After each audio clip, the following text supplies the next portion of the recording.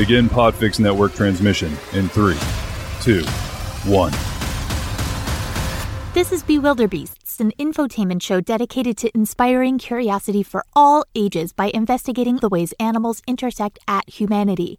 I am not a historian, an ethologist, a researcher, a scientist, a zoologist, a trained audio engineer, or an expert in, well, anything. Y'all, I'm lucky if I can remember to put my clean laundry in the dryer before it gets funky. And while I make every effort to present things as accurately as I can with a fun flair, I'm going to mess up. And that's okay. I hope I've given you a nice place to jump off from on your own adventures into curiosity, or at the very least, I've given you the key to win your next round of trivia.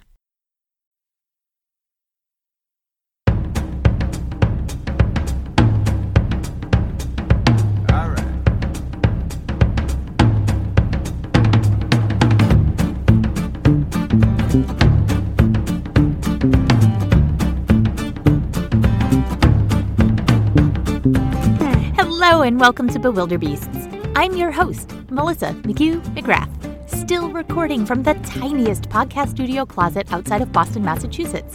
And today on Bewilderbeasts, we are going to talk about a monkey who killed a king, a skydiving beaver, and one lizard earns the number 1 slot for largest, number 2. All right, let's go.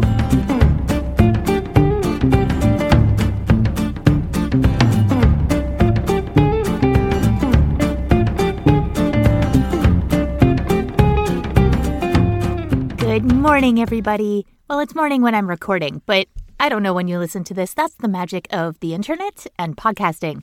You can listen whenever you want. We've got some really fascinating geese. The Canadian geese have been flooding the city, and my favorite part about these geese living in a city is that there are hundreds of them that take up the space in our fields, not our field, the city's field, by the river, by the Mystic River, and when they want to cross the street, instead of flying, because they're geese, and that would be the easy thing to do, they just strut out into the street, and traffic has to stop for, I've seen it for upwards of a half an hour, waiting for these geese to just take their sweet time padding across the street to get over to the other side where the river is, instead of taking either the river, which they could swim and go under the highway, or just, fly, because geese. But these geese are particularly jerky geese, and it does kind of bring me joy to watch them mess up traffic for a while. So that's pretty much what we've got going on. That's our version of Animal Planet. Today we're going to be talking about some really fun flying animals again, some unusual flying animals, rodents this time. And we're going to be talking about one king who, well, his reign ended rather suddenly, and maybe not in a way that most people would expect kings to end their reign. I really wish I had more to talk about. I really don't. We're still in quarantine. So I hope things are better where you are. And now on with the show.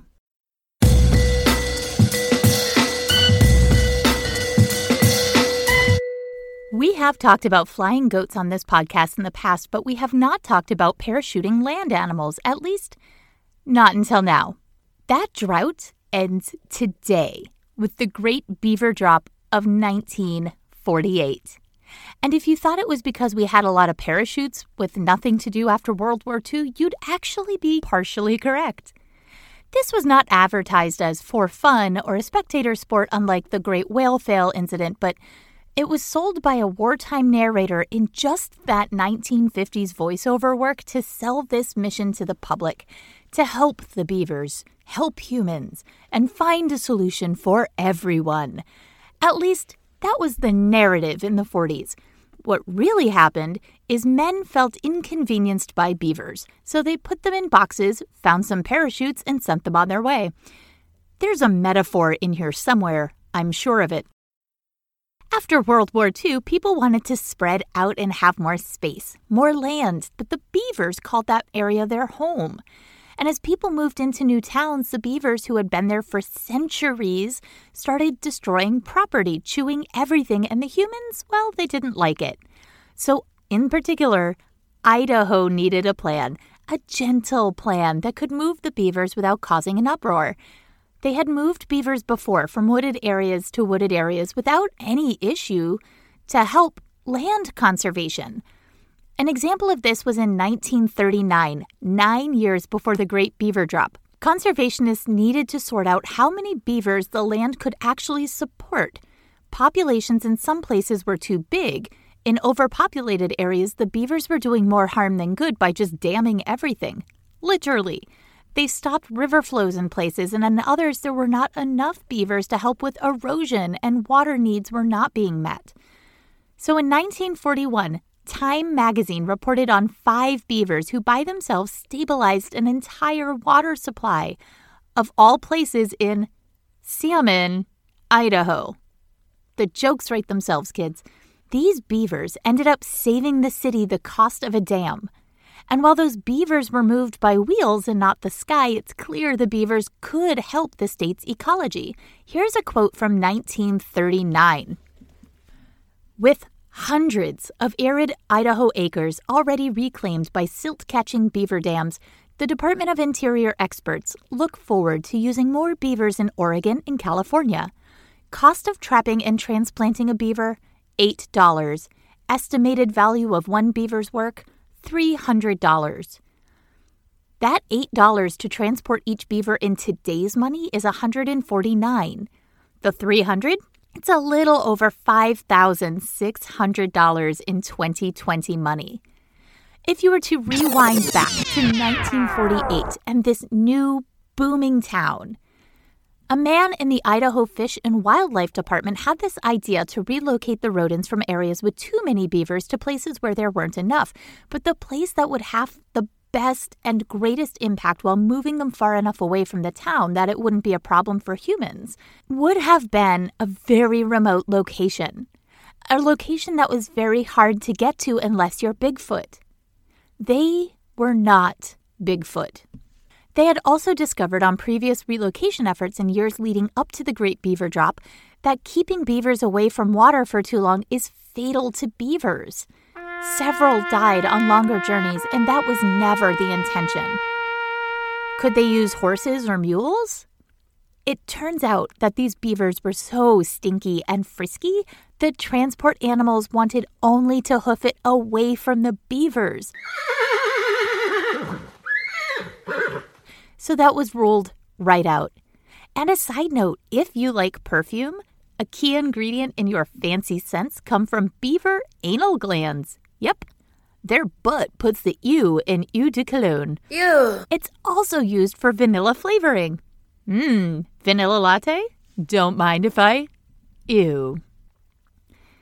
So with the beavers damming the suburbs in more ways than one, the Fish and Game Department had to think outside of the box. Which they did. By drilling holes in real boxes, putting live beavers in those boxes, strapping on a parachute from the war, and chucking them out of an airplane like friends with a Groupon for Jump for the Sky skydiving emporium. They tested with one beaver they named Geronimo. And for those who have heard that name but don't know who he was, Geronimo was an Apache leader who resisted anyone and everyone who tried to forcibly relocate native people from their lands. He resisted white colonizing, and while I'm positive in 1948 they named this beaver Geronimo because they thought it was funny, it's not. White folks using native names in a joking manner is not okay or funny at all. And learning about Geronimo, which I did today for this podcast, is something I hope you all do today too. Go and look up this hero for his people. And instead of calling this beaver Geronimo because I really feel icky and like it's insensitive and not funny in doing so, I'm going to call him Newton, as in Newton's law of gravity, something this beaver got intimately familiar with. So Newton the beaver was dropped as a proverbial guinea pig from the plane to see if it would work. And while it did work, according to KTVB, they did several tests with this poor masticating animal. Newton, you're the hero we don't deserve. After several trials, they went back and gathered the rest of Newton's brethren, all 75 of them, boxed him up and shoved him out of a plane. From Sean O'Kane of The Verge writing about this, quote, "On one hand, the idea of parachuting beavers is viscerally funny. On the other, there's something wholly unnerving about listening to the wartime narrator cheerily convincing viewers and himself that everything they're seeing is hunky-dory. Here's how they describe the relocation in some of the muskrats. Out they come.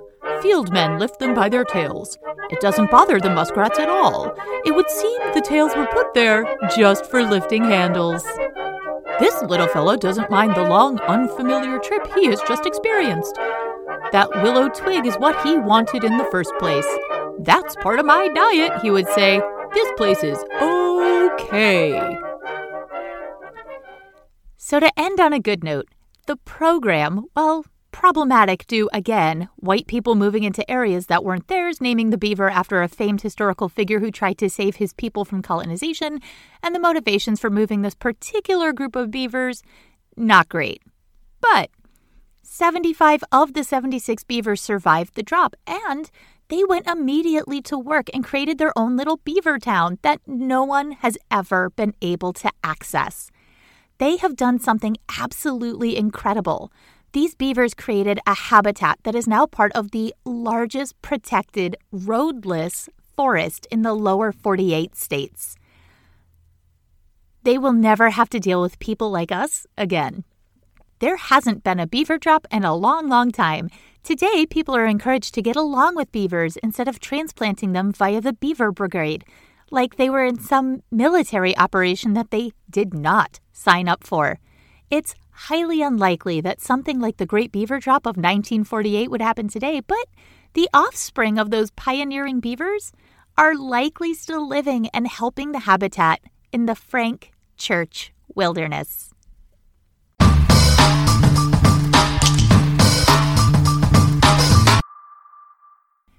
Kings, queens, presidents. There is a long history of rulers dying in unfortunate and interesting ways, or discovering things about them long after their death.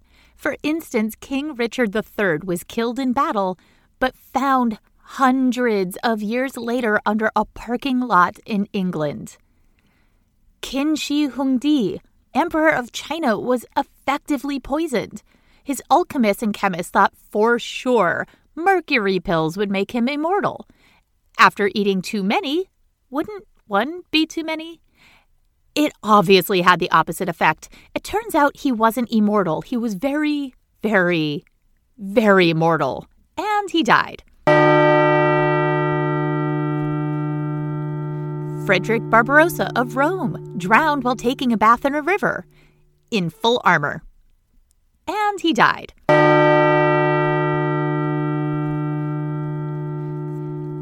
Charles II was wrapped in clothes soaked in brandy, which is an alcohol. This is a medicinal device that was used at the time because Charles was so sickly they thought this would help.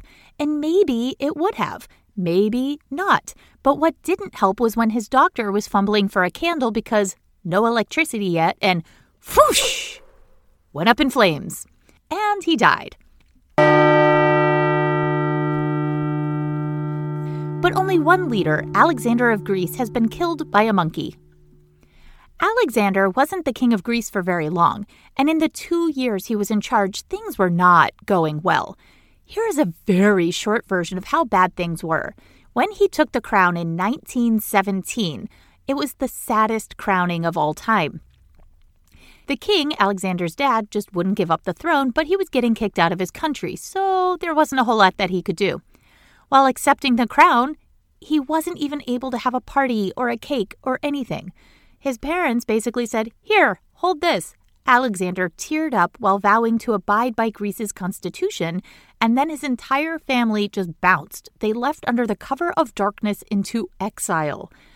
Alexander became king, ruled alone, without friends, because they were all in jail or dead. He didn't have a family, because they ran away, so they weren't also killed or jailed. Though not everyone accepted it, and he was called the Puppet King, which is so not flattering at all. And his new ministers just called him son of a traitor. I mean, I've been called worse, but I'm also not a leader, so suffice it to say he wasn't really off to a very good, supportive start. King Alexander married a commoner, which was a huge scandal in 1918. She ended up pregnant, but within a year of marriage, even before meeting his daughter, King Alexander was killed by a macaque. Essentially, King Alexander did what I do every morning, what many of us do, take the dog for a walk. Fitz, a German shepherd, soon found himself being bitten by a monkey. The monkey was owned by the steward of the palace's grapevines, which is really only a job that can only exist in these kind of circles. I've gone on many dog walks. I've had interesting things happen on these dog walks, like a couple weeks ago, an empty coconut fell from a tree and hit me in the shoulder. In Boston. Coconuts are not indigenous to Boston. My dog has found an entire roasted turkey carcass after Thanksgiving in a median. A raccoon was running off with a pizza box. The police have fished out a dead body from the river behind my apartment. A wild turkey has strutted down the bike lane of my city. A man, dressed as Sasquatch, snow-blowing on the sidewalks. And a man riding backwards on a bicycle. He was facing the wrong way, pedaling up a hill in an elf costume. We have seen some things. But I have never seen a monkey bite a dog. And after this, I don't think I want to. In the commotion of his dog being attacked by a macaque, Alexander ran over to separate the creatures, which was proving quite difficult. Guys, don't get between fighting animals, y'all. Things go bad. This is why. A second monkey decided to also join the fray. Where did he come from? So this monkey also starts biting the king, getting near the royal jewels, his upper leg, and his torso. Embarrassed that if this got out on the heels of just getting his commoner wife to live with him as she had to live out of the country because people are terrible sometimes, King Alexander didn't want this monkey business to get out into the public. So his staff did the best they could. They cleaned out the very deep wounds in a time before we had antibiotics and just sent him on his way. Later that day, it became clear the bites were way worse than imagined, and they became infected. Shock. He got a fever, he developed sepsis, which is never good, and while the doctors considered amputating his leg, they didn't want to get in trouble if it didn't work. So instead of doing anything at all to help King Alexander, the doctors just pretended he was fine. And by the time they figured out they would do something by amputating his leg, it was too late. The writing was on the wall. The infection had spread through his entire body, and he died 23 days after being bitten by this monkey. So his wife became queen, right? No. Because Greece had to take their eyes off the ball, a war that they were actively fighting in Turkey. In order to sort out who would lead them, Greece lost the war with hundreds of thousands of deaths. According to Winston Churchill, quote, "It is perhaps no exaggeration to remark that 250,000 persons died of this monkey bite."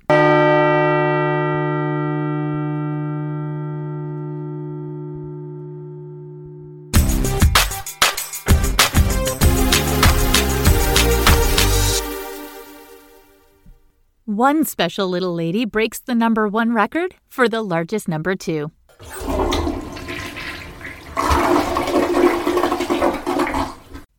The curly-tailed lizard, an invasive species brought into Florida to help control the sugarcane pests, and it went about as good as all the other invasive species we have covered on this podcast. Rabbits, cane toads, goats who want to drink your pee, all of them started off as what was thought to be a, quote, good idea, and ended up being a very, very bad idea. The curly-tailed lizard usually eats flowers, plants, insects, and if they get big enough, they might eat other lizards like anoles. And if you're one particular lizard living near a beachside pizza shop in Florida, you might also have a diet made similarly to those of the frat boys of Florida's beach coast. Let our friend, the curly-tailed lizard, serve as a warning to others. By embracing the bachelor lifestyle right now, or those kids who would make it a national law that everyone is to eat pizza for every meal of every day because things get a bit crappy for our friend, Ms. Lizard. Researchers went out to look for these lizards on purpose to collect samples. They thought, Eureka, we have one, and look, she's pregnant. They took her in, x-rayed her, and realized, yeah, she's not pregnant. 80% of her body mass was impacted poop, giving her the record for the biggest known poo known to humankind. But the sad part is she had to be euthanized. She could not be saved. These lizards are literally eating themselves to death. And let's look at the 80% of body mass. That is a lot of weight. What that means is if you weigh 60 pounds like an average third grader, 48 pounds of you would be poop, which is the size of my dog. The last 12 pounds would be, well, you. 200-pound adult human male, 40 pounds human, 160 pounds poop. So while the headline, "Deceptively Chunky Lizard Breaks an Unfortunate Strange Record," is funny on the surface, when you think about it or look at the CT scan of this poor animal, it is clear that this is very problematic indeed. Evolution has conditioned these animals to try to eat literally anything that moves, as they are known to be an adventurous, bold little creature. But when they do what we humans do, move to a touristy beach town to take it easy, it's tempting to just get takeout and not be as active. This can kill them. And while they have been known to jump on moving things like cars and have been documented hitching rides from cars and trucks from Florida all the way to places like Michigan, not exactly the tropical environment conducive for cold-blooded lizards to thrive, and they don't do well with eating human food either, which they have become dependent on. The theory is the pizza grease for this critter and others like her who have been found to have compacted poop up to 40% of their bodies, which is still an uncomfortable and painful amount of poop. But the pizza grease from these late-night parties left on the side of the road in trash cans tossed on the ground ended up mixing in with sand that these lizards usually can eat and pass because they're catching insects. And that grease acted like a glue, binding the sand instead and making a larger and larger ball of impassable poo. Worst band name ever. So kids, if you've learned anything today, it's this. Pizza is delicious, but make sure you also eat your fruits and veggies. Also, if you grew up to work in an industry tasked with curbing pests, do not bring in invasive species to fix a big problem. And third, when in doubt, have a second helping of fiber.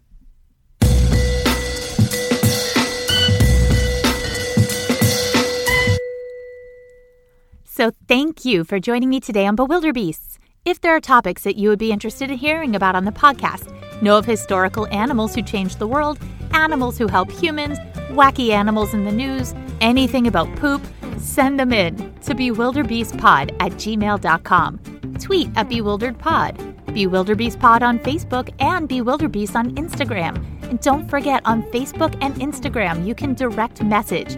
You can also leave a voice text as well if that's easier for you. I am Melissa McHugh-McGrath with Mutt Stuff Media, co-training director of the New England Dog Training Club, the oldest obedience club in the country, and author of Considerations for the City Dog. Now go get curious.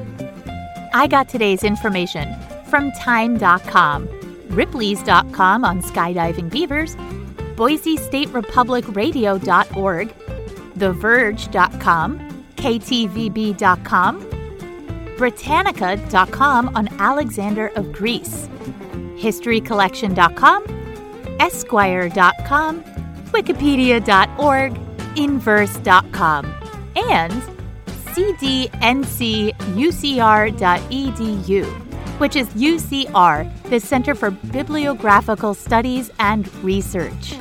Links, as always, are in the description of today's episode. Music is Tiptoe Out the Back by Dan Leibowitz, and interstitial music is by MK2. Please don't forget to like and subscribe, review, and share with your curious friends. It really is the best way to help this podcast is by telling a friend. Thank you so much for listening, and I will see you next week.